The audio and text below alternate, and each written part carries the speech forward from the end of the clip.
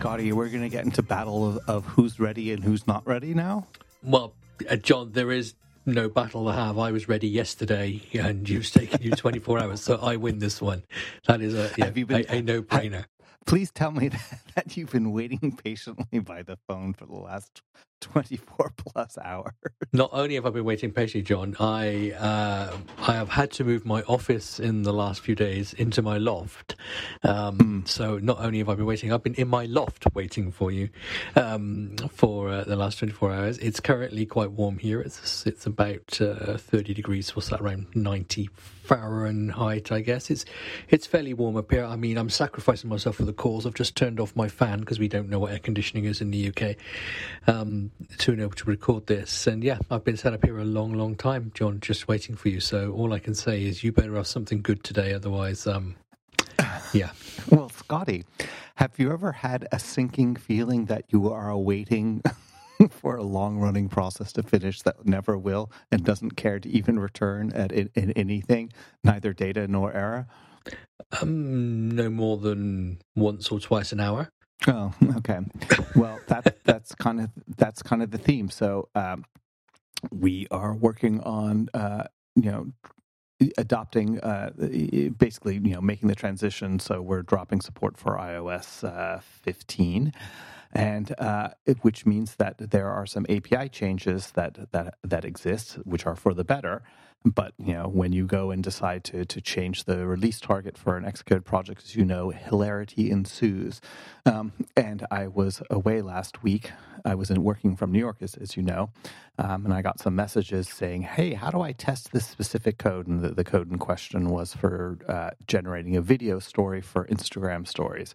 And there was a canvas which we've retired. It wasn't successful enough over the long run, but it was this thing called Fast Laughs, which was a vertical feed of videos, and it was great, and I loved it. But it didn't deliver on the return, and we are kind of one company to basically say, if this experiment doesn't work, don't maintain it. Find something else. Find something better, even if it's been productized.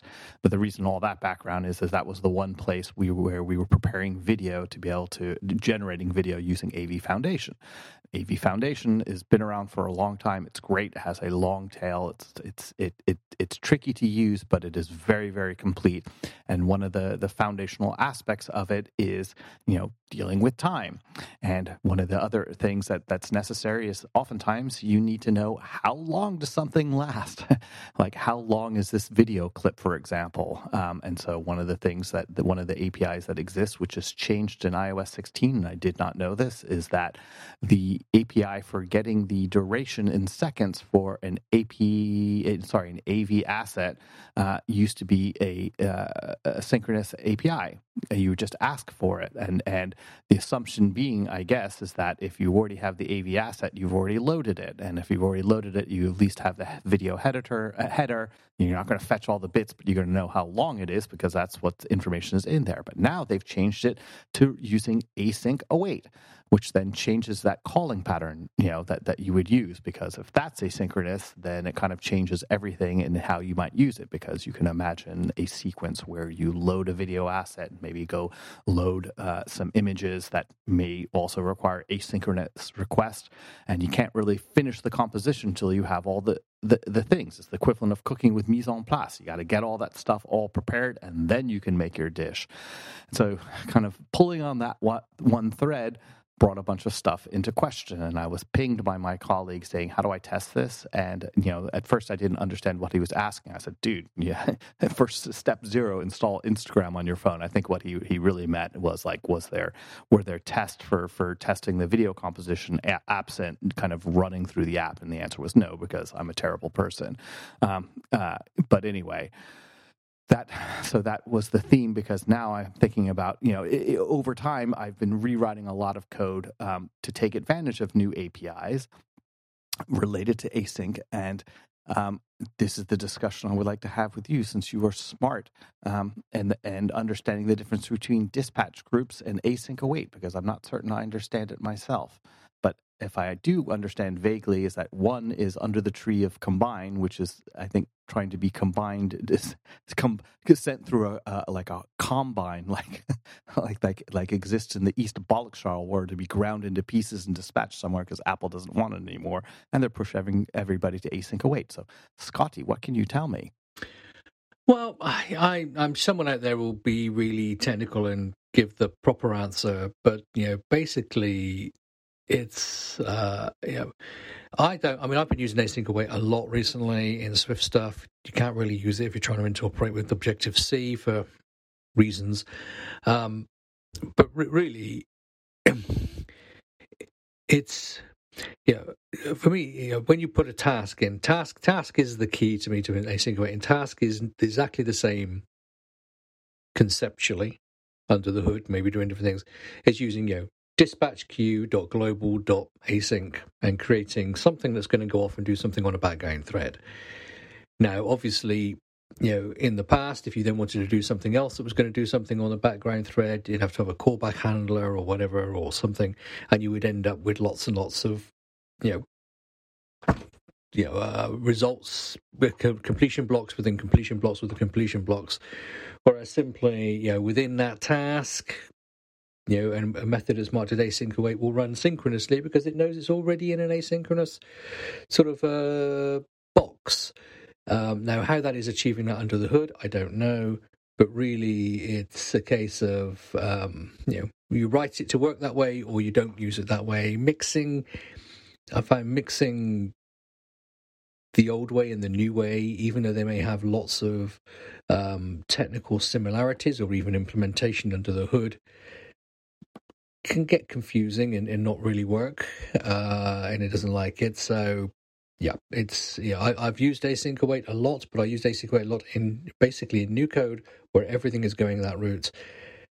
I often find myself, if I'm in old asynchronous code, maintaining the old way of doing it because I can get myself a little bit confused, maybe because I'm stupid, or I find there are some issues, from doing it in there. I think, So basically, that doesn't answer your question, but what it says to me is, from my experience,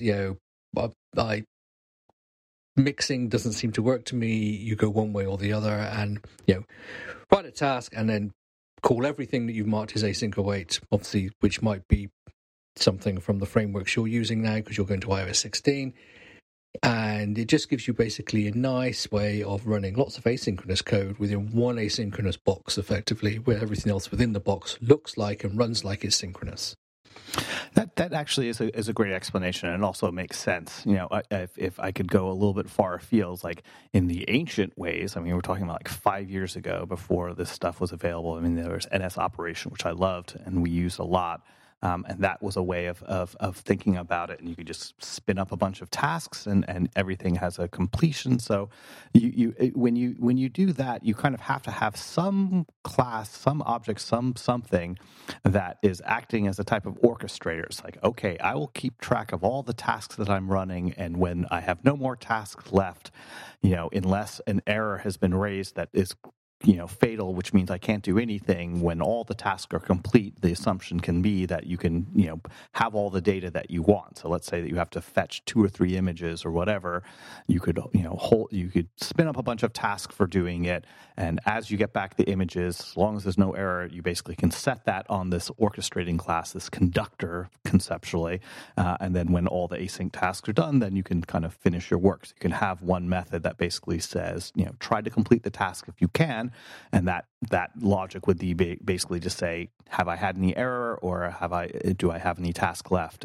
If neither is the case, I can go on. If something is the case, you can keep going, right? And conceptually, it makes sense. You have to think about it. But then what I find is, like, looking at the code in that particular case, you're looking at any one code block and you're like saying, okay, I see what this thing is doing, but I see these completion handlers, and now I'm kind of spinning off, looking somewhere else in other methods, other functions in that file, and I can't follow it as easily. Whereas async await does really make a whole lot of sense conceptually, because you can have one block of code, and every asynchronous task you have to, if you do async await, it kind of under the hood, it does a bunch of stuff for you. So you can look down the control flow of a single method which itself will cause multiple asynchronous tasks to spin up.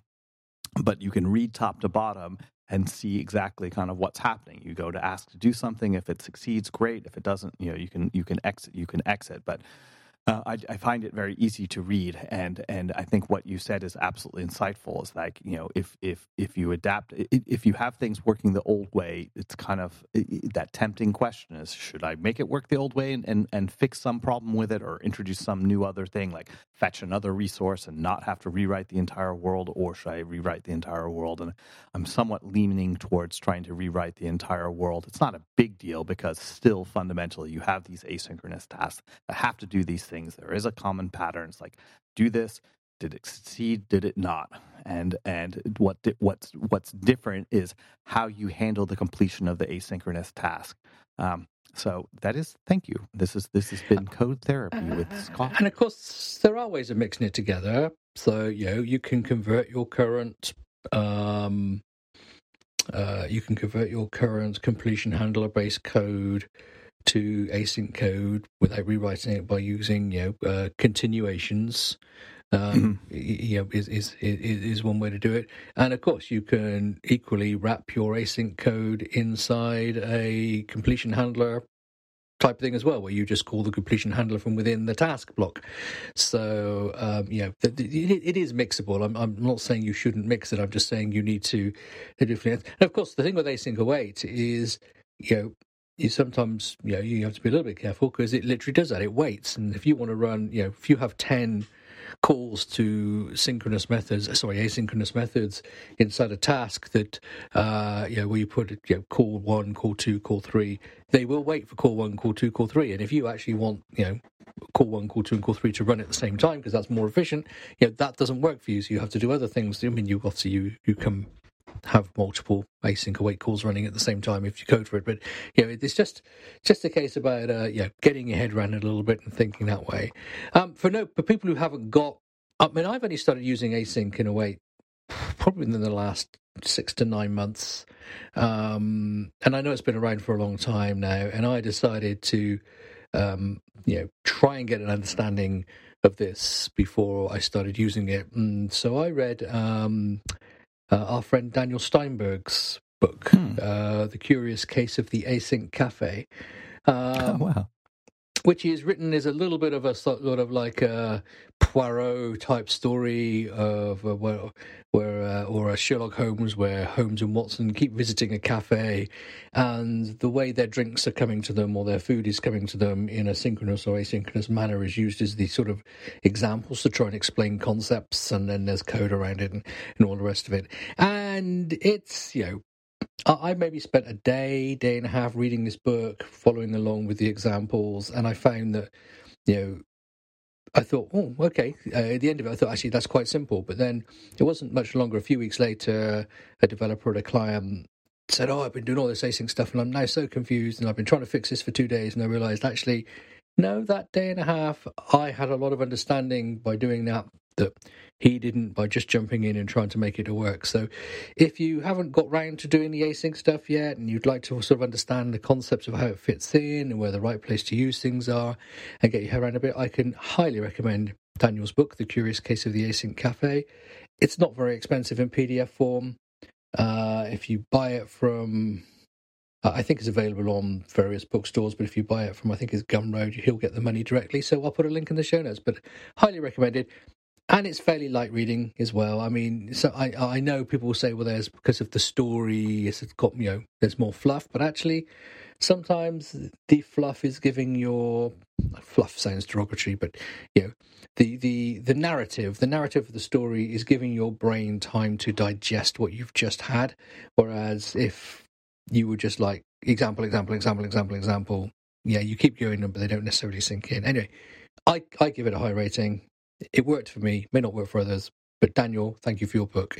Much appreciated. That's great. Fantastic. I will definitely go buy that right away and tell 50,000 of my closest friends on the internet to do the same. You should do that. You should do that. Scotty, how has your week been? John, we were talking about testing and the rest of that. John, I am falling more and more in love with SwiftUI. Very happy to hear. And not just SwiftUI. This is SwiftUI on the Mac, which has a load more issues. Now, don't get me wrong, I am not writing pure SwiftUI apps. I am still using view controllers. I'm still using AppKit in lots of places. I'm even using storyboards in some places. But I have lots of places where I will use an NS hosting view and stick a SwiftUI view in it and pass a few objects and say, right, that's that bit done. And it is absolutely delightful. And yes, there are one or two gotchas when you're mixing the two, but it's not like when, I think the fact that Swift and Objective-C work together at all is amazing, but there are a lot of gotchas when you're trying to use Swift and Objective-C together that you have to be aware of, whereas using AppKit and SwiftUI, yes, there are a few things, but on the whole, it's pretty simple. And, it's just you were talking about having good test data and whatever else. I'm doing some stuff at the moment. It's actually it's just a simple list of classes, but the classes are reasonably complicated, and what's going to be displayed for each list. The view can be quite a few different configurations, and just the very fact that I spent a couple of hours creating some structs, filling them with data, making sure I had a different type of struct with a different type of data in for all the cases of the way this had to configure, and whatever else. And then I could write the view for it, and then I could write the list view for it.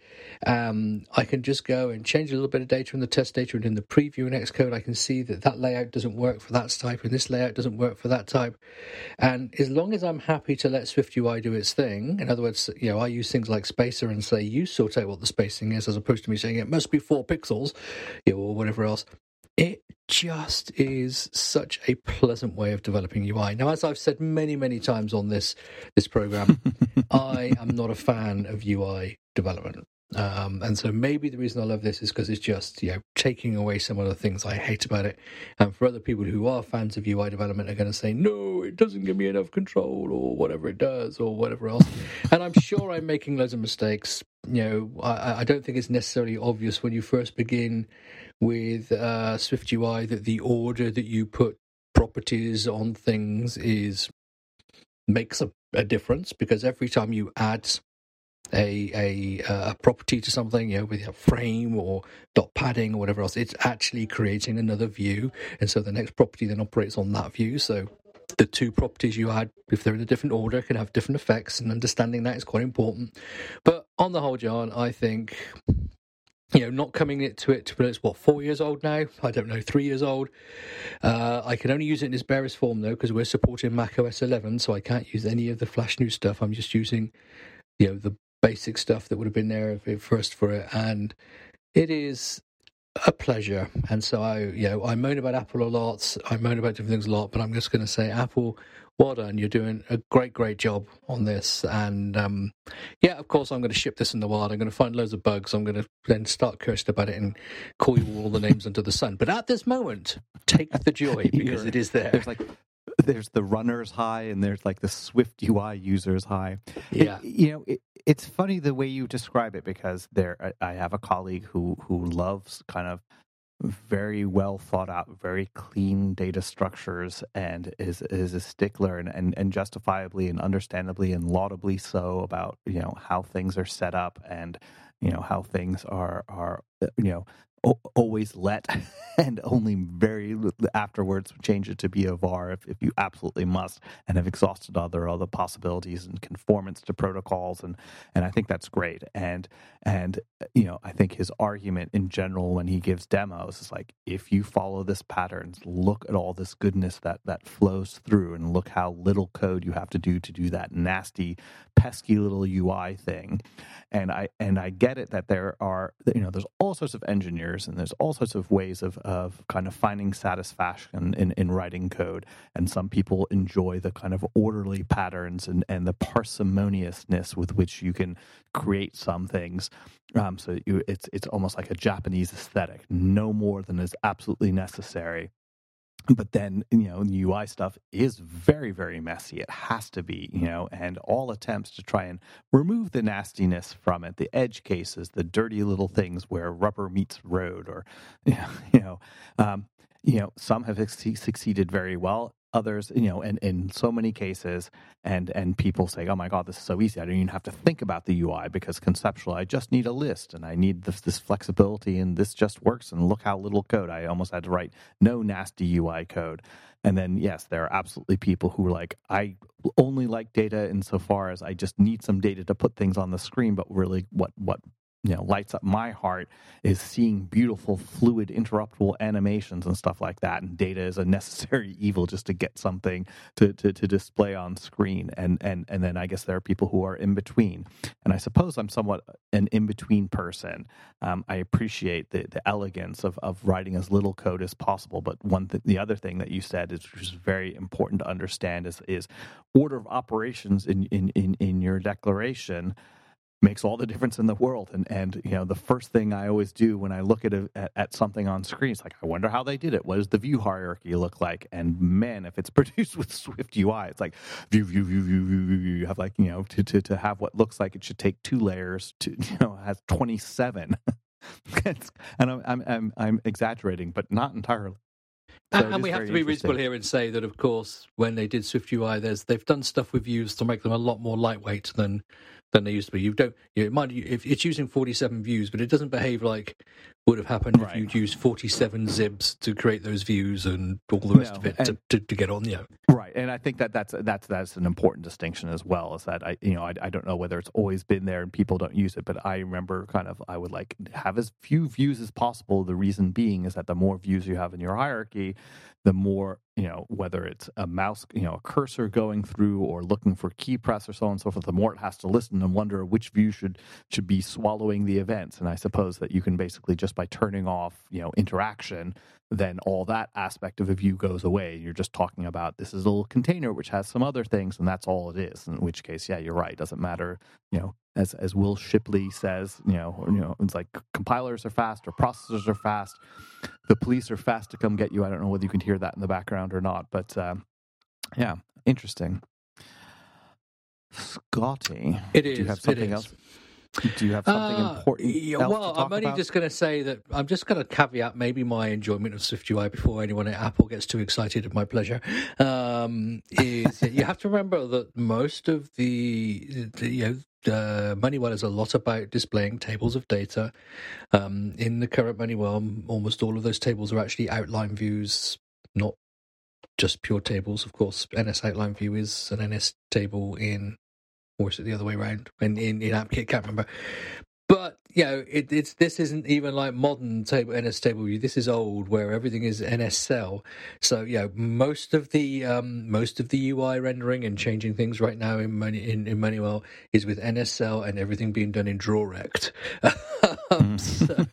So the fact that I can just put a dot padding or something on something and it all works, as opposed to having to try and do the calculation of stuff in a DrawRect of what's going to go on, and particularly as one of the things about these views is obviously they try and change their display depending on the width of the thing and make it still look nice. And this is way before even auto layout on this stuff. So it is like it is like initially not even having a horse. I'd ride my dinosaur, and then suddenly I can have a Tesla or something, I guess. So but eventually I'll get used to the Tesla and start moaning about it. Scotty, I have a question. I have to ask for permission for something. I want to talk about something which I have to, say is a sad topic, but I think it has to be talked about. And even though it's not technical, I'm going to ask permission to talk about it. May I? John, we're co-hosts. You have as much right to introduce something to this show as I do, and if I don't like it, I just hang up. Okay, all right, that sounds good. I have talked about in the past how I'm very proud of the fact that at Netflix we've really made programs to bring in new grads and people who are earlier on in their career, and we had something just very sad happen where a new grad that joined us had disappeared, on August 14th, and he, I only saw him from afar. I didn't get a chance to meet him because he had just joined the company, and he had disappeared back on August 14th, and it was announced yesterday that he was found dead. And that they named it a suicide. He was found, in the San Francisco Bay, and it is a tragic story under any circumstances.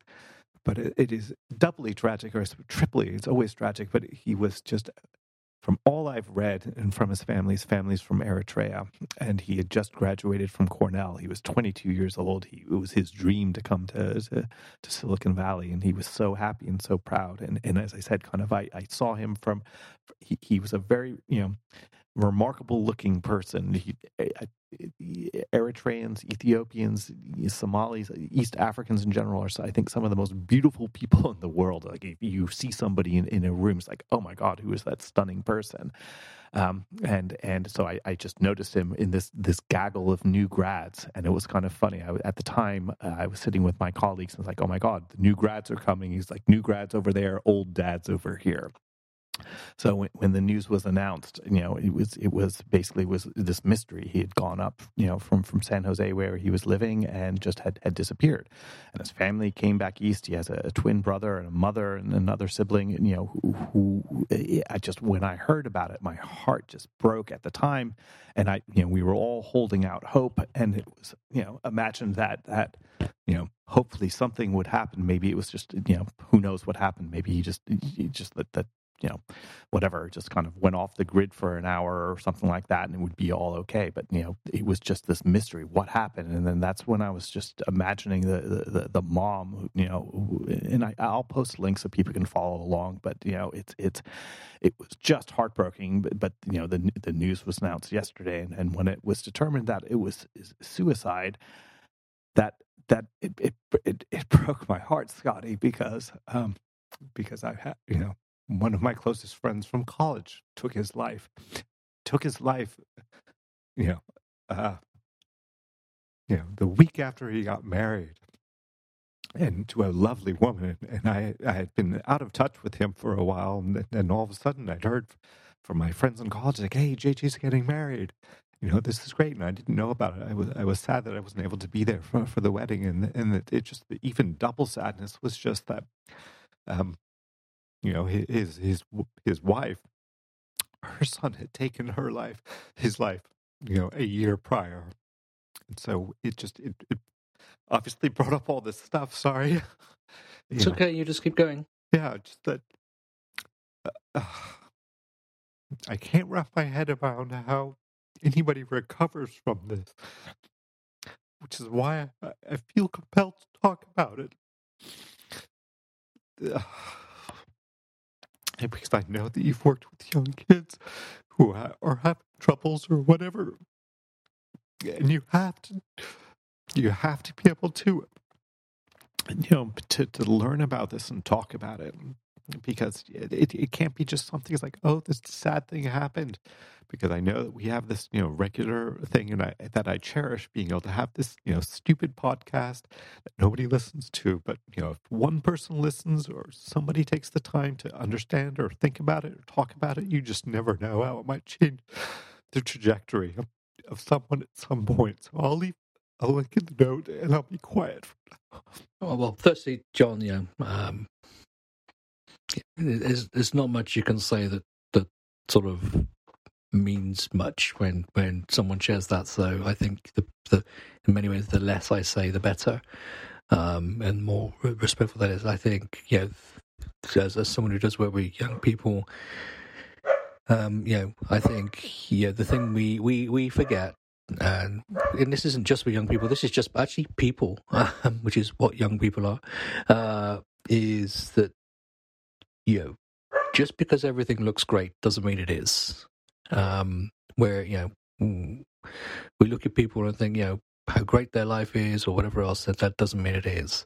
And so we should never assume that the people around us are okay just because things look good. We need to check in, we need to ask questions, we need to be caring, we need to show interest in people's lives, so that these things are seen. And then from the other side of the equation, I think it's become, in the days of everyone posting on social media about how great their life is and this whole thing, we have to realize it's okay to not be okay. It's okay to tell people that you're not okay. There is nothing wrong with that. And, I think if we just all manage to understand and live those two things just a bit more, then it's not going to solve all the problems in the world or any of these situations like this, all these situations like this, but it would solve some. So, John, thanks for sharing that. And as you say, if your sharing helps one person, even in the tiniest amount of way, to go check on someone, or for someone who's not doing great, to just go speak to someone or let people know, then as far as I'm concerned, you can talk about it for as long and as often as you like. Thank you, Scotty. I appreciate that.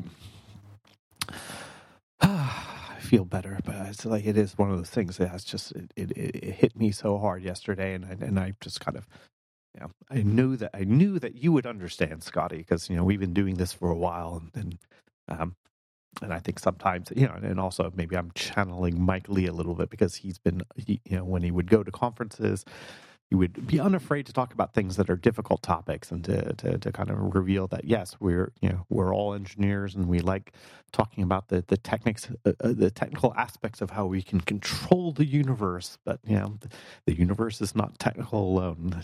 As a guy who's a neighbor of mine, and I know that you've met him when you've been over here, but he has this famous phrase of saying, it's like, life is simple, people are complicated. And that's true. And I think the underlying aspect of that, life being simple in a kind of in the natural world, there is life and death happens. It is a natural part of the existence. And it's the complexity of people, how they deal with emotions and deal with situations. But, this is supposed to be a non-technical, technical podcast. So, something I just want to add to this, and I'm hopefully it doesn't then distract from the things we've said, because the danger is to try and say too many things. Is I spent some time in my life in parts of the world where they don't benefit from Western style, medical care, or Western style diets, or Western style anything, where there is genuine poverty. And there, for very, very sad reasons, death is just a part of life, because it's happening all around you all the time. But, and that's unacceptable, and in the world we need to change that, and I'm not promoting that in any way at all. However, what it does do is it takes away, in many ways, the taboos of around a lot of things, because I think one of the problems that we have in the West is we've become so isolated, for most of us, from serious illness or from death or whatever else, that we actually don't know how to handle these things anymore in a way that is healthy. And we need to find healthier ways of dealing with these things, as opposed to just pretending they don't exist and they're things that happen to other people, sadly to other people.